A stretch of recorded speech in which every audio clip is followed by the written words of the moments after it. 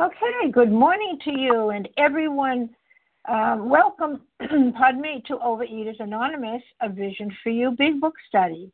My name is Janice M., and I'm a grateful, recovered, compulsive overeater from Massachusetts. Well, today is Monday. It's May 1st, 2017. Today we're reading from the Big Book in Chapter 3, More About Alcoholism, and we're going to be commenting on page 33, paragraphs 2 and paragraph 3. Paragraph 3. Today's readers will be Anne-Marie M., Mara Z., Anne-Marie M. for the 12 steps, Mara Z. for the 12 traditions. And our readers for the text will be Lisa H., Craig F., and Lisa B. Now, our share IDs for yesterday, our share ID for yesterday is, that is Sunday, April the 30th, 2017, special edition is 9891. That's 9891. The OA Preamble, Overeaters Anonymous, is a fellowship of individuals who, through shared experience, strength, and hope, are recovering from compulsive overeating. We welcome everyone who wants to stop eating compulsively. There are no dues or fees for members. We are self-supporting through our own contributions, neither soliciting nor accepting outside donations. OA is not affiliated with any public or private organization, political movement, ideology, or religious doctrine. We take no position on outside issues. Our primary purpose is to abstain from compulsive eating and compulsive food behaviors and to carry the message of recovery through the 12 steps of OA to those who still suffer. Our sole purpose, OA's 5th tradition states, each group has but one primary purpose, to carry its message to the compulsive overeater who still suffers. At a Vision for You Big Book Study, our message is that people who suffer from compulsive overeating can recover through abstinence and the practice of the 12 steps and the 12 traditions of Overeaters Anonymous. I will now ask Anne-Marie M. to please read the 12 steps. Good morning, Janice. This is Anne-Marie M. in South Carolina, compulsive overeater. The 12 steps. 1. We admitted we were powerless over food, that our lives had become unmanageable. 2. Came to believe that a power greater than ourselves could restore us to sanity. 3. Made a decision to turn our will and our lives over the care of God as we understood Him. 4. Made a searching and fearless moral inventory of ourselves. 5. Admitted to God, to ourselves, and to another human being the exact nature of our wrongs. 6. We're entirely ready to have God remove all these defects of character. 7. Humbly asked Him to remove our shortcomings. 8. Made a list of all persons we had harmed and became willing to make amends to them all. 9. Made direct amends to such people wherever possible, except when to do so would injure them or others. 10. Continued to take personal inventory, and when we were wrong, promptly admitted it. 11. Sought through prayer and meditation to improve our conscious contact with God as we understood Him, praying only for knowledge of His will for us and the power to carry that out. 12. Having had a spiritual awakening as a result of these steps, we tried to carry this message to compulsive overeaters and to practice these principles in all our affairs. Thank you. And thank you so much, Anne-Marie M. I will now ask Mara Z. to please read the OA 12 traditions. Good morning, Janice. Mara Z., gratefully recovered compulsive overeater in Virginia. 12 traditions of Overeaters Anonymous. 1. Our common welfare should come first. Personal recovery depends upon OA unity. 2. For our group purpose, there is but one ultimate authority, a loving God as He may express Himself in our group conscience. Our leaders are but trusted servants. They do not govern. 3. The only requirement for OA membership is a desire to stop eating compulsively. 4. Each group should be autonomous except in matters affecting other groups or OA as a whole. 5. Each group has but one primary purpose, to carry its message to the compulsive overeater who still suffers. 6. An OA group ought never endorse, finance, or lend the OA name to any related facility or outside enterprise, lest problems of money, property, and prestige divert us from our primary purpose. 7. Every OA group ought to be fully self-supporting, declining outside contributions. 8. Overeaters Anonymous should remain forever non-professional, but our service centers may employ special workers. 9. OA as such ought never be organized, but we may create service boards or committees directly responsible to those they serve. 10. Overeaters Anonymous has no opinion on outside issues. Hence, the OA name ought never be drawn into public controversy. 11. Our public relations policy is based on attraction rather than promotion. We need always maintain personal anonymity at the level of press, radio, films, television, and other public media of communication. 12. Anonymity is the spiritual foundation of all these traditions, ever reminding us to place principles before personalities. And I pass. And thank you, Mara Z. How our meeting works. Our meeting focuses on the directions for recovery described in the Big Book of Alcoholics Anonymous. We read a paragraph or two from the literature, then stop and share on what was read. Anyone can share. But we ask that you keep your sharing to the topic and literature we are discussing, and that you keep your share to approximately 3 minutes. Singleness of purpose reminds us to identify as compulsive overeaters only. Our abstinence requirement for moderators is 1 year, and for readers is 6 months. There is no abstinence requirement for sharing on topic. This meeting does request that your sharing be directly linked to what was read. We are sharing what the directions in the Big Book mean to us. To share, press star 1 to unmute. Now, once you're done sharing, let us know by saying pass, then press star 1 to mute your phone. In order to have a quiet meeting, everyone's phone except the speakers should be muted. Well, today we're going to resume our study in the Big Book, and we're on page 33, and we're going to comment on paragraph 2, where it begins, young people may be encouraged, and we're going to end at the end of paragraph 3, stating, but try to get them to see it. And I will now ask our first reader, Lisa H., to begin reading. Good morning. This is Lisa H., a grateful, recovered, compulsive overeater in Tennessee. Young people may be encouraged by this man's experience to think they can stop, as he did, on their own willpower.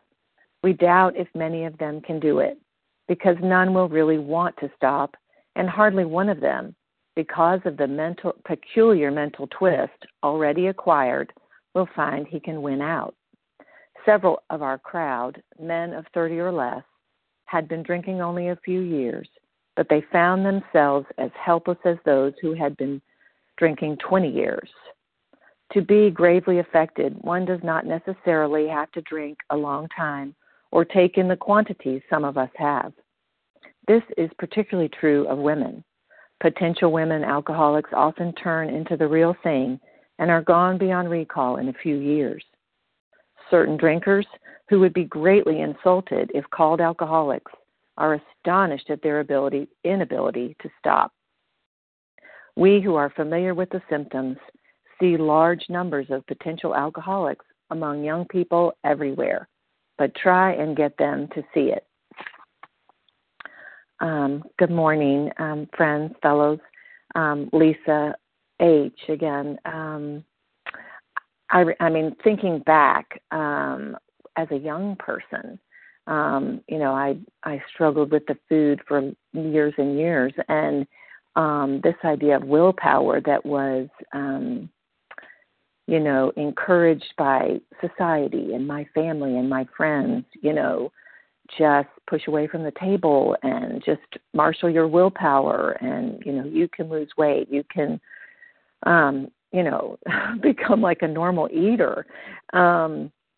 It says, some people didn't take in the quantities some of us have. I was kind of one of those people that just struggled with 25 pounds, but the mental obsession drove me back again and again.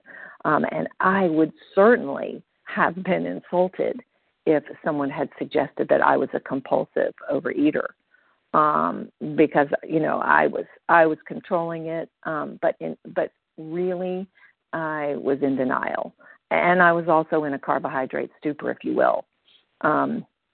It wasn't until I read the newcomer. They give you a newcomer packet when you come to OA, this pamphlet about being a newcomer and the 15 questions, that I realized that I was a compulsive overeater, and then realized I've got to find out more. These people have got something here. I've got to get what they have. And then, I love the phrase, when the student is ready, the teacher will appear, because I was finally ready. I wasn't young anymore. I would say I'm solidly middle-aged now. And then finding more. I needed to find more about OA. I found, the big book, which, of course, had been sitting on my shelf for 30 years at my house, but never thought it applied to me and my compulsive overeating. And so I'm grateful every day for this big book and these steps, because I was finally ready to put the food down and look at my part. One of the biggest things was asking God to help me look at my part, because that's what really unblocked me and brings me closer to my higher power every day. Thanks for letting me share. I pass.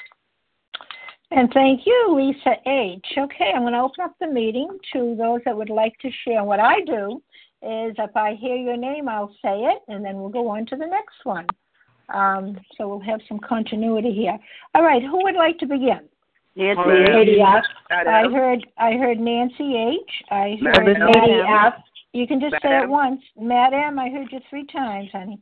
Madam, I heard Katie. Was that Katie F?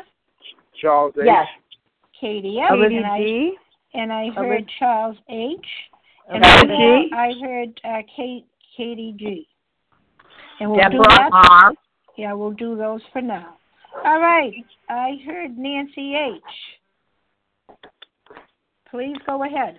Good morning, everyone. This is Nancy H. from Massachusetts, and I'm a grateful, recovered, compulsive overeater. That first sentence, young people may be encouraged by this man's experience to think they can stop on their own willpower. I always thought that before I came to the program, and I really, the part of me that wanted to do it myself didn't listen to, people told me, go on a diet. The frothy emotional appeal is what I got. And finally, I said, something's wrong with this picture. I tried everything, all these different societies and whatnot for overeating, and nothing helped. So I finally heard about OA and came, and I was amazed that I found out what was wrong with me.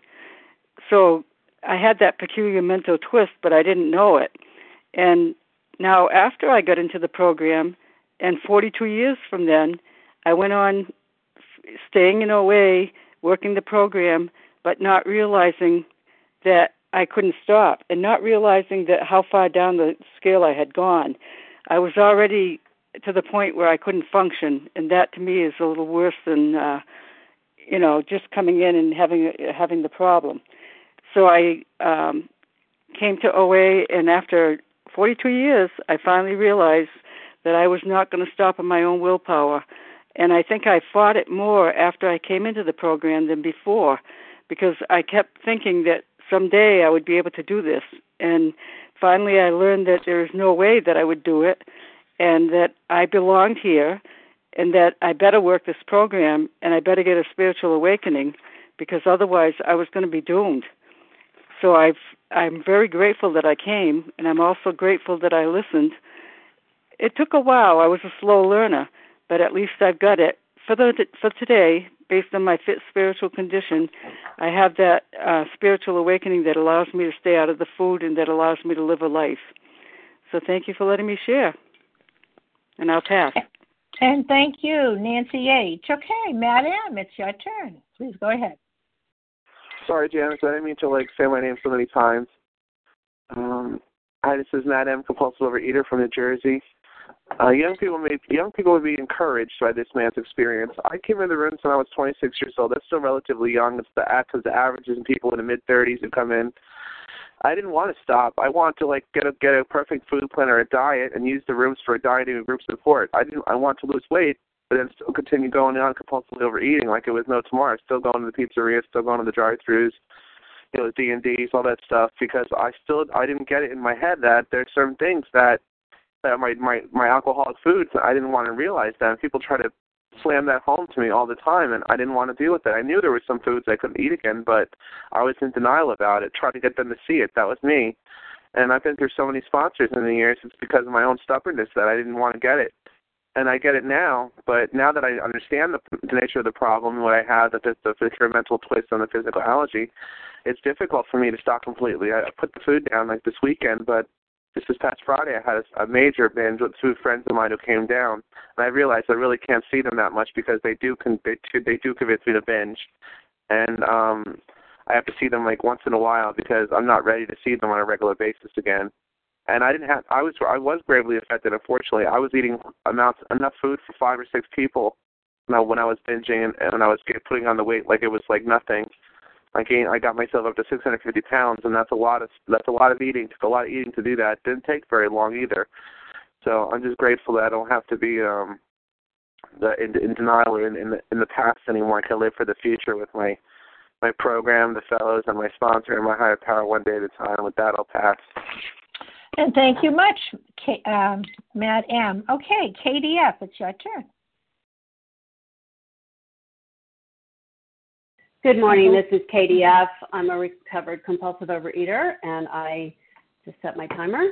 So these paragraphs I identify with so much because I came in, went to my first OA meeting when I was 14, and just thought that it was crazy what they were talking about with the food. I remember this one woman saying that she was eating cucumbers while she was preparing something, and she spit them out. And that just sounded so crazy to me. So I had to go back out and prove that I didn't need these rooms. But as this says, we doubt if many of them can do it because none will really want to stop, and hardly one of them, because of the peculiar mental twist already we acquired, will find he can win out. And so, no, I couldn't win out. I went out and I tried every diet under the sun for the next 7 years and came back to OA when I was 21, still very young. And, I fought surrender in the rooms for 6 more years. I didn't identify with people who had, would talk about the way they ate. I didn't eat that much, so I was still identifying out. I ate a lot, but not the way they talked about until I did.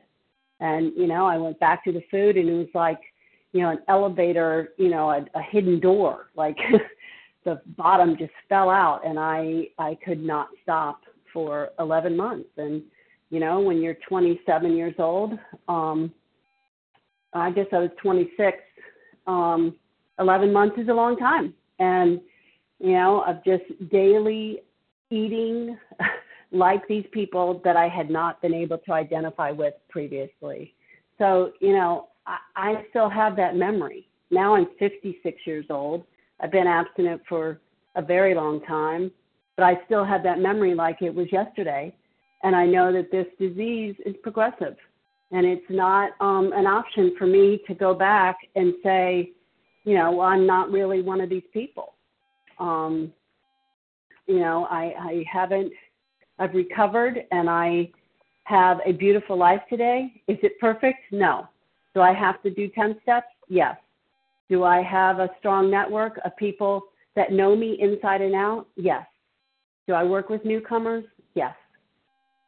All of these things continue one day at a time because there's no graduation. It's continued education. And it had to start with me trying to think that I didn't need this program. And, I would love to be able to raise the bottom for someone, which I guess, the bottom was raised for me. I was still only 27 years old when the light bulb went on, and I'm very grateful, and with that I'll pass. And thank you so much, Katie F. Well, good morning to you, Charles H. Good morning, Janice. Thank you for your loyal service. Charles H., a recovered compulsive overeater. Wow, this is good stuff right here. We doubt if many of them can do it because none of them will really want to. We can even look on the line for the beautiful recovered people. We've been doing jail sentences for most of our life, literally. You can look at 40 years, maybe 18 out of them. You can look at 17 and 6. You can look at all these numbers. And, young people, I could identify for myself when I was young. I thought I knew it all, even on this line. I'm like, these people are over dramatic. They're going crazy. This thing ain't really killing me. But even seeing people in my community dying over this disease, young people, if you listen to Phil D from yesterday, the experiences that we see, in these big cities, we see people and we know in our heart, maybe they might be one of us. But we can't tell them because just imagine, I'll take myself, like for example, you should stop doing that. You shouldn't do that. Young people think they can outrun the fork. Young people think that, because even some of the comments that we make on the line that, maybe I can control it by not eating at all. Maybe I can control this thing, and they die too. So let's look at both sides of the spectrum, right? And let's look at our history, and let's look to get some spiritual energy to be like, you know what?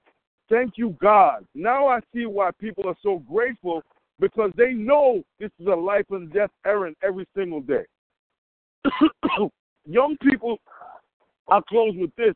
I was playing basketball with a young person, and he was saying some words that back in the day it would have been a conversation, but the wisdom that I got from aging, I just let it rock. I let it rock because I see up the road. It would have been drama. It would have been some other stuff. And, that's from experience. I learned from my experience. So I thank God for the experience. And with that, I pass. Thanks. Mm-hmm. And thank you so much, Charles H. Okay, good morning to you, Katie G. Good morning, Janice. Can I be heard? You can. Good. I'm starting my timer. Katie G, recovered compulsive overeater, anorexic and bulimic.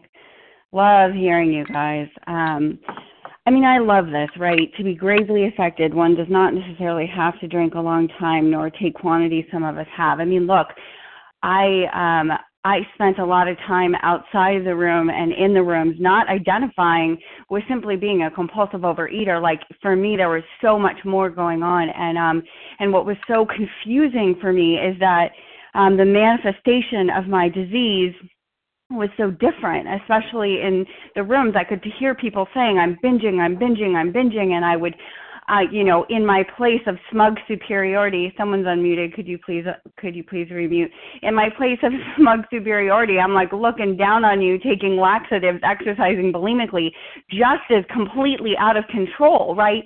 So you hear, okay, well, Katie, what you're saying, it sounds so divisive. Why are you saying that? Because that's not what this is about, right? I have an allergy of the body and an obsession of the mind. And just because my allergy of the body happens to be anorexia, bulimia, and compulsive overeating and exercise addiction and laxatives, and the list goes on and on and on, the biggest problem is this peculiar mental twist, right? And what is this twist? What's a twist? It's a distortion. I have this odd distortion. And I can't win out. Like, I am a compulsive overeater of the hopeless variety, and my life is unmanageable, right?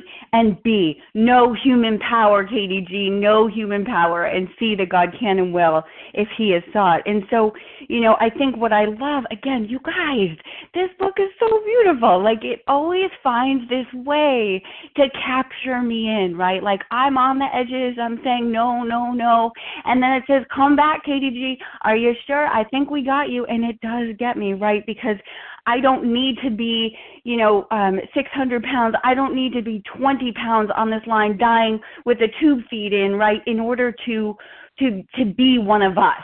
Right? Like you get to identify if you have this allergy to the body, this mental obsession that you can be walking along thinking you're doing okay, and then boom, your face is down in the food, right? And if you're licked, the best part about this program is that when I was early on in the steps coming out of relapse, all I knew was this desperation of, hey, sponsor, I don't know. I can't do it. Everything I've done, everything KDG has done is broken, and there has to be something, because everything I've done is not working, and yet my heart is still beating, and I'm still here. Tell me what to do. Please tell me what to do. And so I am so blessed to be part of this great unifying group that we all get to come together, and we don't have to have willpower, because you know what?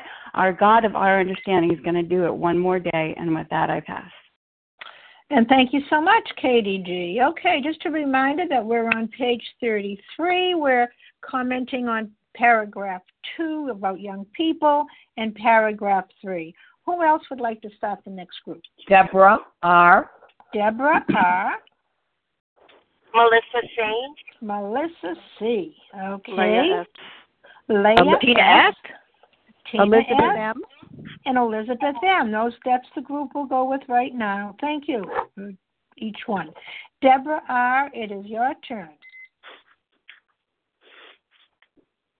Good morning. This is Deborah R., and I'm just grateful to be here and working this program and be reminded that, young people may be encouraged by this man's experience to think that they can stop as he did on their own willpower. Well, I was a young kid at one time and thought I could stop, but I could not. And it's a very devastating disease. It took a while to sink through to my heart. My intellect could understand, and my intellect said I could handle this myself, and I could not. It's a process, and I'm glad that the founders and those that went before them said, there are many years that they don't have to go through what we did if we can help them understand that they're already hooked, that they've already got the obsession of the mind and the allergy of the body. And I'm not for sure why women, they say, is particularly true, but the potential female alcoholic often turns into the real thing.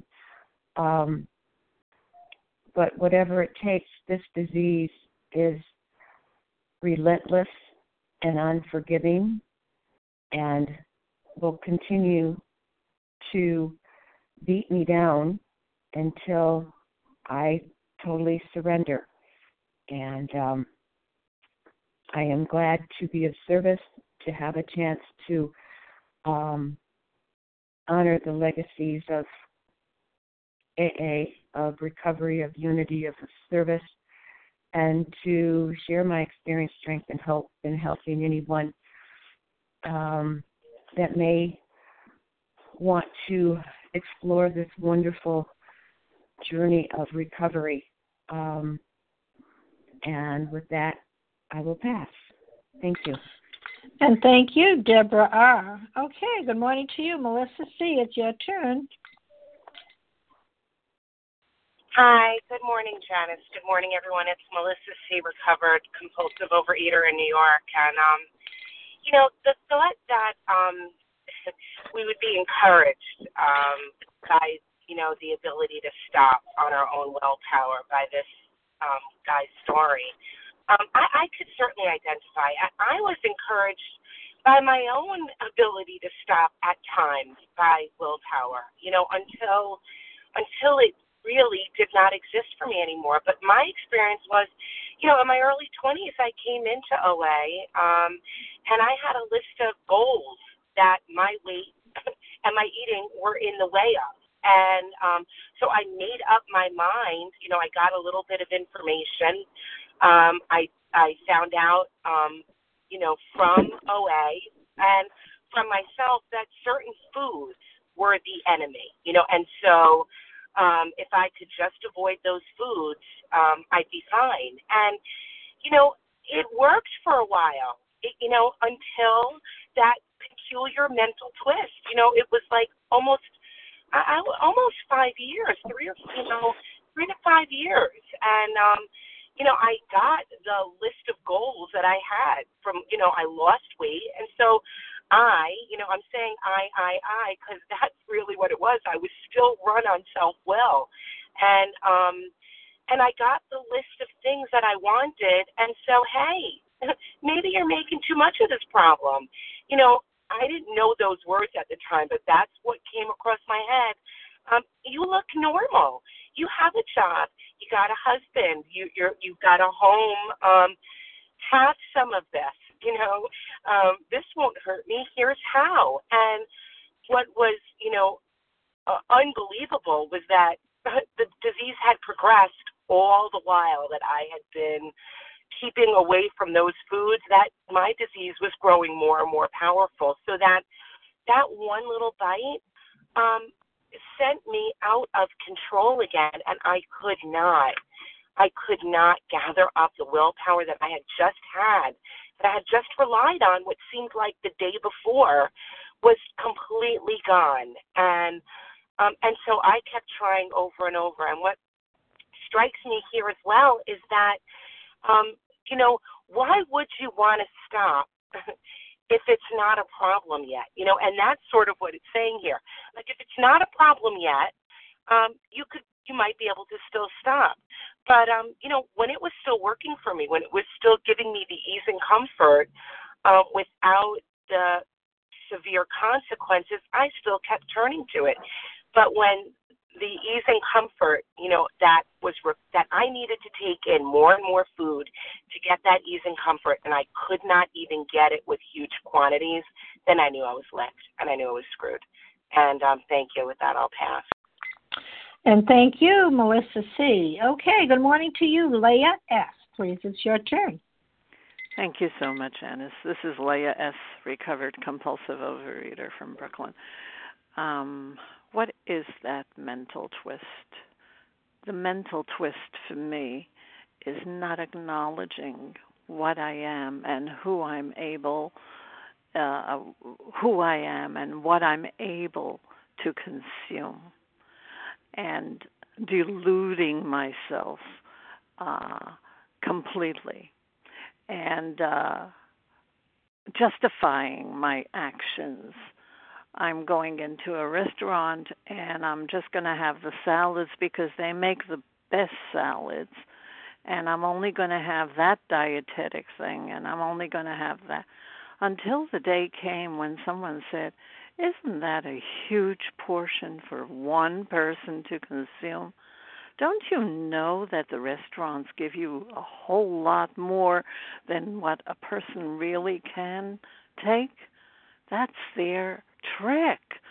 And I deluded myself. I just got up and I said, you know what, give me a doggy bag and I'll do that, so that I save face for myself.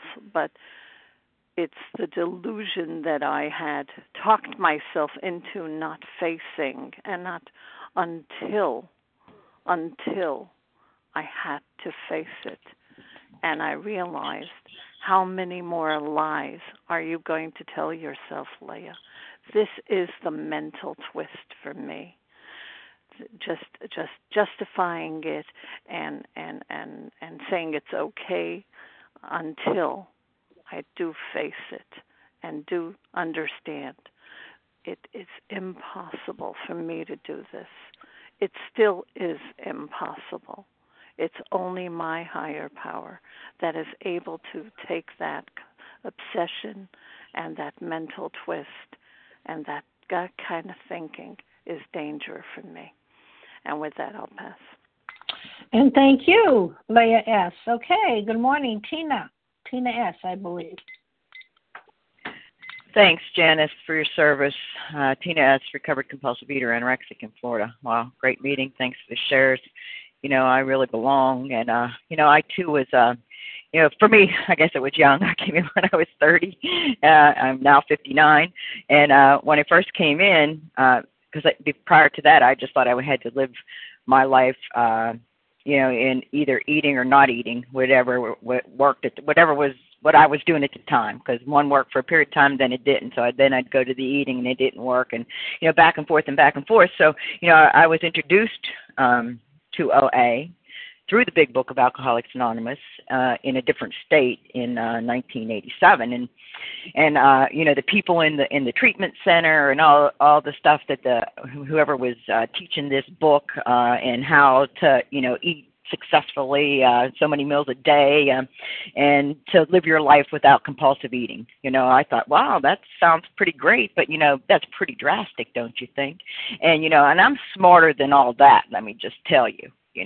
My selfish and self-centeredness, I was above all that. I really didn't have to do all that work, because, I am better than you all, and I know, and I didn't consciously think this stuff, but I'm sure that's the way that I acted, because I was in this treatment center and these people were in groups and I was out laying out, getting a tan and playing some basketball. Didn't even attend the groups because I am better than you. And, so, I got the diet plan and I was off, and it worked. The diet worked because I'm a great dieter until I'm not, and so then I came back in when I was 41, so, and this time, I had to do something different.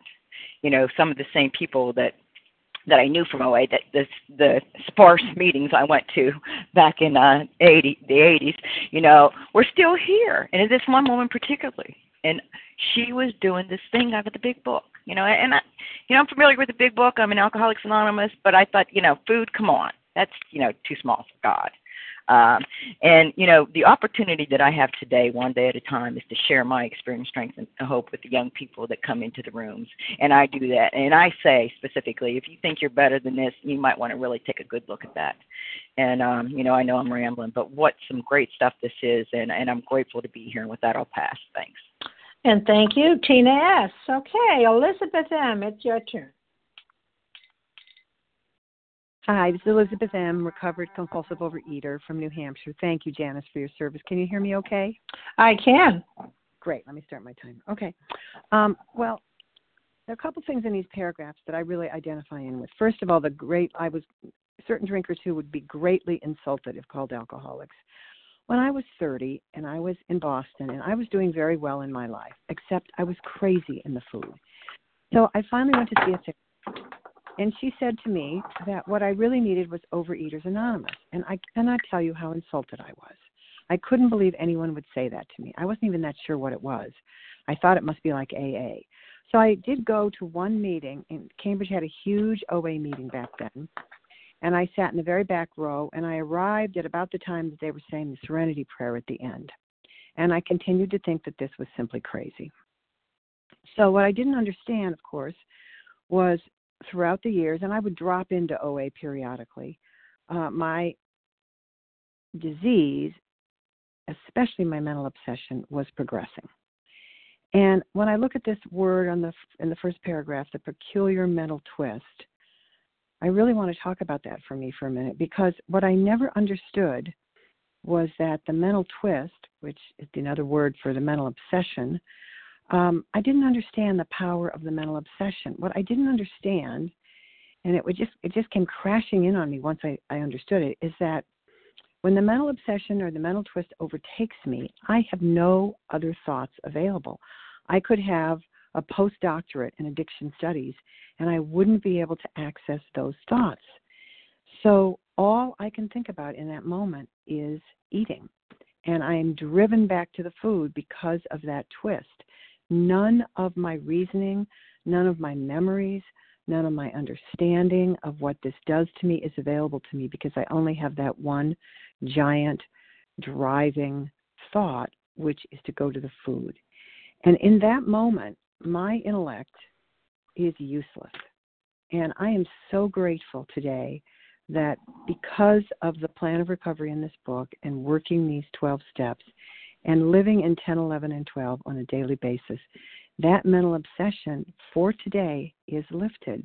I don't fall into the mental twist as long as I do the work of program, the work of recovery. I can't sit in rooms where tools are a very big part of the program. I do work the tools, but that's not enough for me given the progressive nature of this disease and how strong my mental obsession is.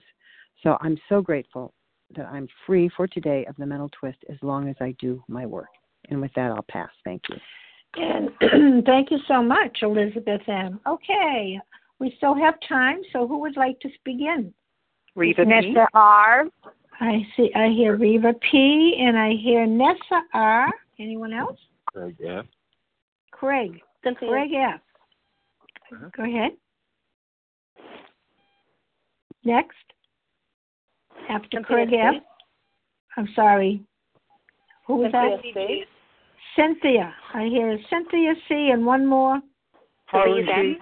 And I hear Holland G. Okay, let's go with those. Reva P., it's your turn. Good morning. Good morning. It's Reva P., grateful, recovered, compulsive overeater. These paragraphs, again, reinforce to me about what this paragraph is trying to tell me over and over and over again, because to me this paragraph is about people who were able to be sober for a short period of time or a long period of time, people who maybe started some of the steps, but then all of a sudden the mental twist kicked in and they were right back where they started. And it's trying to drive home to me and remind me that as long as I think I can control anything, the food, anybody else in my life, anything else going on outside of myself, that I am doomed. And I love the fact that it says to be gravely affected, I don't have to drink as much as other people. I don't have to be the same weight as other people. I don't have to do exactly what they're doing, but that I can still belong here. And it says in the 12 and 12 that, over time, alcoholics who still had their health, their families, their jobs, and even 2 cars in the garage began to recognize their alcoholism and get recovered. And they were joined by young people who were scarcely more than potential alcoholics, and those people were spared the last 10 or 15 years of literal hell. So the bottom is when I say it's my bottom. And it's just so brilliant how it's telling me I won't want to believe that this is me. I will want to identify out. I will think that if I don't do this plan, I can do that plan, and it's going to work for me. I think it's just fantastic to be convinced nothing else is going to work. And it's like that with the food and with everything else. And with that, I pass. Thank you, Reva P. Okay, Nessa R., good morning to you. It's your turn. Hi, good morning. Good morning, Vision for You. It's Nessa R., recovered in Toronto, Canada. So, as has been said several times before, one of the accomplishments of AA and this big book is that the bottom was raised. And yet we come into these rooms because we have tried everything else that we've tried and nothing really has worked, at least not on an enduring, sustainable basis. I was able to stick to diets and lose weight and even keep it up for a little bit of time until I couldn't anymore, and then I came into these rooms. We all come in looking for a solution, but at least for me, I came in looking for a magic pill, for the magic solution that would enable me to eat all the cheesecake I wanted and still be thin. Nobody comes into OA as the first thing they try to lose weight. It's not like, I have 10 pounds to lose, let's try OA. As you said in this line, nobody comes here on a winning streak. And yet, we try to identify out. It is human nature to try to find an easier, softer way, because this program is a lot of work, and these are drastic proposals, and the big book uses the word drastic in 2 or 3 places, because this is a drastic disease. The truth is that if I could have done it alone, I would have done it already, and I wouldn't be here. I would not be here. I would be out there, without having to invest the amount of time and effort that I do every single day to stay well. But the bottom line is I couldn't. And I came in, I wasn't as bad as all of you guys. I only had 70 pounds to lose. I didn't have 200 pounds to lose. I never ate things out of the garbage. I never ate burnt things. I never ate anything frozen that wasn't meant to be frozen. I never ate anything that was raw, but yet I still came in. And I came in because I was hopeless, just like everybody else who has come in. But my nature said, oh, well, because I'm not this bad, I don't have to do all this. But guess what? I tried that for 9 years, and it didn't work. It didn't work until I started really working the program the way it was outlined in the big book, in entire abstinence, in sequence, following the precise instructions. Why? Because I have a drastic disease of mind and body, and it requires drastic measures. And you know what? Now with 5.5 years under my belt, they don't seem so drastic anymore. I've incorporated them into my life, or actually better, I have structured my life around my program, and it doesn't seem so time-consuming anymore. It is not as difficult. It is just part of my routine, part of my day, and I love it. And I love the freedom that it affords me. Thank you, because the structure that the program outlines really gave me the freedom that I have today, freedom from the food slavery, and I pass. And thank you, Nessa R. Okay, Greg F. Good morning. It's your turn. Hi, this is Craig F., recovered in Tulsa, Oklahoma. Can you hear me? I can. Oh, good. Thank you. I read this and I'm thinking about the fantasy that I have that, gosh, I wish I'd have found this program when I was 20 or 19 or, young enough that I didn't have to suffer the effects of the disease so long. And the truth of the matter is I was so hard-headed and so convinced of my own ego, so convinced of my own self-driven abilities that I wouldn't have been able to hear this program even if somebody would have set me down and made me listen for 5 days. And even coming in at 39, I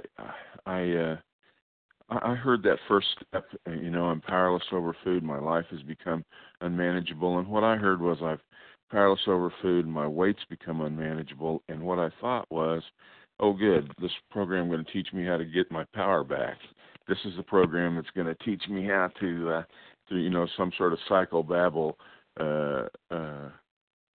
self-diagnosis to figure out why I'm eating and to get rid of it and fix it, and I'll have power again. And I wouldn't have said that out loud, but that was the lurking notion that I had, is that somehow I could figure my way out of this, and then I would have power over the food again. And that's not what the program promises. The program never says I'll get power back. It says that I'm powerless, but there is a solution, and that solution is in surrender to a power greater than myself.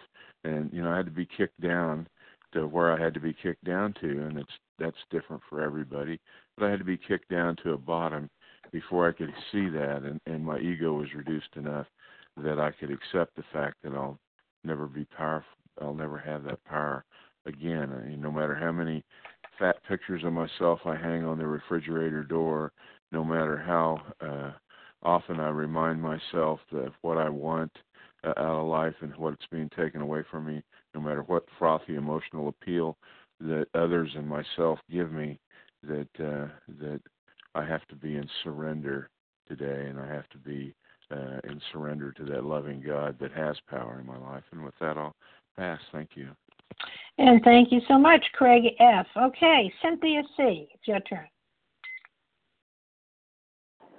Hi, this is Cynthia C. May I be heard? Yes. Thank you. Thank you for your service. Thank you, everybody, for sharing. I really, really relate into these paragraphs. I had kind of a spiritual experience in my very early 20s, which brought me to OA. When I came into OA, that was back in the late 80s, very late 80s. There was no real abstinence in the meetings I was going to in the area I was living in. But I created a whole group of friends and program where there was a level of honesty with people that I had never had before. And we were all in the struggle together, but I really felt like I wasn't finding my abstinence and I wasn't moving forward in program the way I knew that I should and the way that the promises said. And so I started going to AA meetings because I knew there people were really, there was a lot of recovery in the rooms. And after 2 weeks, I found myself drinking alcoholically, and I stopped drinking. And so, I couldn't find at that point the recovery I needed in the rooms of OA, so I focused my program. I did OA, but I focused my step work on AA. And then I moved, and I went to another OA meeting, and there was a woman in that meeting. She was the only one who had that spark in her eye. Everybody else had that glazed look when you're in the food, and one woman had the spark in her eye, and she was abstinent through another 12-step program, but was going to OA meetings because there were no programs from that group there, and I followed what she did. And so for 3 years, I had very strong abstinence, and I went to AA meetings all the time. And so that was very early on. I hadn't been obese at that point. I had been overweight, but I found recovery, and I found it strong, and I worked the steps. And then comes 3 years later, I move again.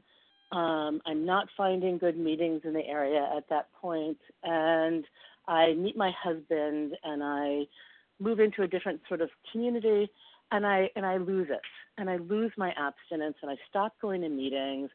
And in the first year of our marriage, where I just sort of floundered, I gained 60 pounds in that first year. I came in and I got recovery very early on, and then I lost it. And in 1 year, I gained 60 pounds. This disease was just sitting there and waiting for me to let my guard up. It was waiting for me to disconnect from God. And, it's now 20 years later that I'm back in program. And as soon as I got back in, as soon as I heard people talking, it felt like being home, hearing the step work.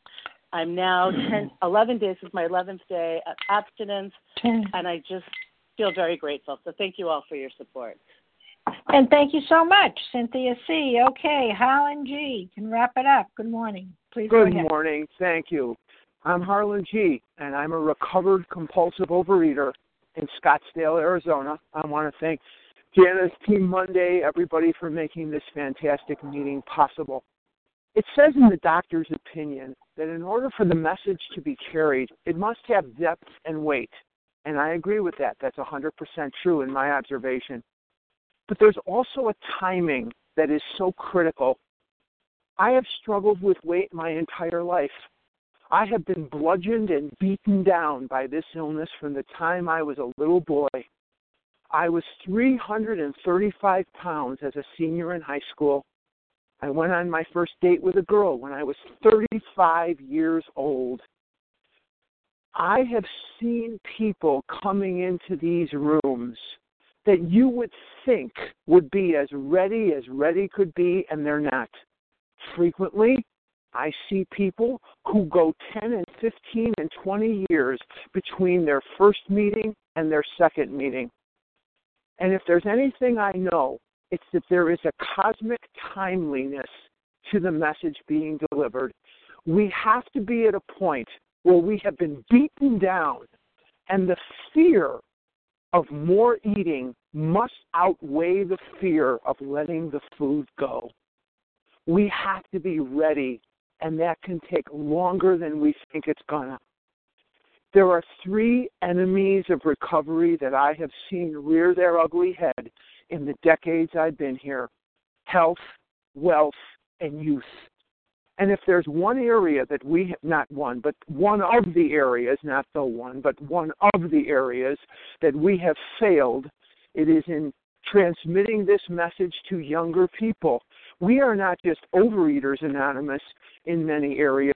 We are Older Eaters Anonymous in many areas, because it takes what it takes for the person to be bludgeoned down by this illness so that they will cry uncle and surrender. I hope that will change. I hope we will find a way to convey this message to younger people, because they are suffering. I suffered from this illness from the time I was a child, and there are millions and millions that are out there suffering, but we have to get a way of getting them to see it, and only God can make that possible. And with that, I'll pass. Thank you very much. And thank you so much, Harlan G. Let me make sure. Thank you, everyone who has shared. Again, I'm going to give you the share ID for today. That is Monday, May 1st, 2017, the 7 a.m. meeting. The share ID is 9893. That's 9893. So please join us for a second unrecorded hour of study immediately following closing. We will now close with the reading from the Big Book on page 164, followed by the Serenity Prayer. Will Craig F. please read A Vision for You? Our book is meant to be suggestive only. Hi, it's Craig F., recovered in Tulsa, Oklahoma. Can you hear me? Oh, yes. Good, thank you. Our book is meant to be suggestive only. We realize we know only a little. God will constantly disclose more to you and to us. Ask Him in your morning meditation what you can do each day for the man who is still sick. The answers will come if your own house is in order. But obviously, you cannot transmit something you haven't got. See to it that your relationship with God is right and with Him is right, and great events will come to pass for you and countless others. This is the great fact for us. Abandon yourself to God as you understand God. Admit your faults to Him and to your fellows. Clear away the wreckage of your past. Give freely of what you find and join us. We shall be with you in the fellowship of the Spirit, and you will surely meet some of us as you trudge the road of happy destiny. May God bless you and keep you until then.